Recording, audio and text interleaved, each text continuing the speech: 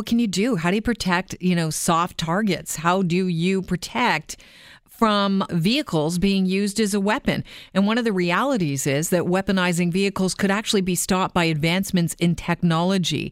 It's called an AES system. We're joined now by Dennis DeRosier. He is an automotive analyst, and we've had him on the show before.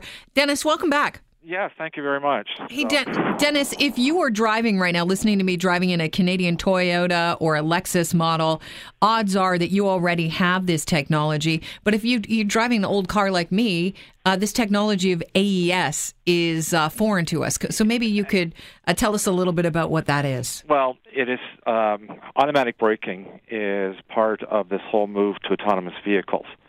And what's happening across a whole range of technologies is as they develop for the autonomous vehicle, they introduce it into vehicles now, even though the fully autonomous vehicles might be 5 years, 10 years out. And so if this fellow was driving, for instance, had rented a Mercedes S-Class, a luxury vehicle, the vehicle would have stopped and he would not have been able to do anything. The vehicle takes control of the situation. And so could never hit something, or if it did hit something, it would be a minor accident, and certainly couldn't then start up and go somewhere else. And you're finding this technology today in the Uber luxury vehicles, so the Mercedes and BMWs and the Audis. I'm not sure about Lexus yet, but it's inevitable. You wouldn't find it in any mass market vehicle. So if you're driving a Toyota Corolla, that could be a decade out. And there's 27 million vehicles on the road, and it takes 30 years for them to disappear. And so for quite a long time, you would be able to find your way around technology preventing you from weaponizing your vehicle. If rental companies, though, decided that this would be standard technology, could they not aftermarket AEBs on, the automatic emergency braking system on their vehicles? It would be tough.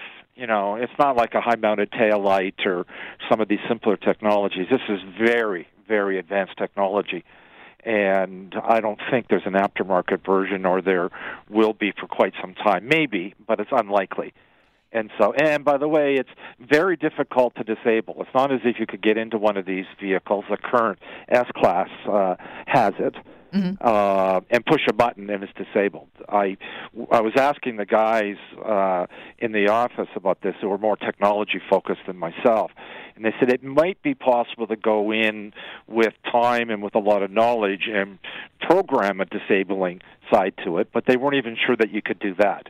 So once it's in your vehicle, it's in your vehicle. And for instance, I'll give you a simpler example. If you have ABS in your current vehicle, you can't disable it. Right. It's there, and it's there whether you want it or not. Well, let me bring up something that, is kind of topical because, just recently Uber took all of their self-driving cars off the road because they were driving this Volvo, which was equipped with, the automatic braking technology, the cameras and the radars. And they had actually, there was a question mark on, is there a problem with Volvo's technology? And as it turns out, no, Uber had overrode that system and put in their own system that apparently didn't work so well. Somehow it malfunctioned. So there's got to be a way around it if you're computer savvy, no? Well, remember the Volvos and the Ubers of the world have very advanced technology that they're testing. And so they were using this Volvo, and they wanted to use their technology versus Volvo technology.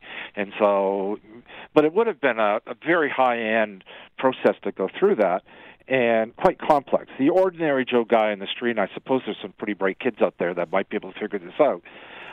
You and I would never be able to do that, put it this way. The 99%, and it's 99.9% could never go in and reprogram a car. I'll try not to take that personally. Yeah, well, believe me, I'm supposed to be computer savvy, and it's way beyond the capability of anybody in my company, and we work with this stuff all the time.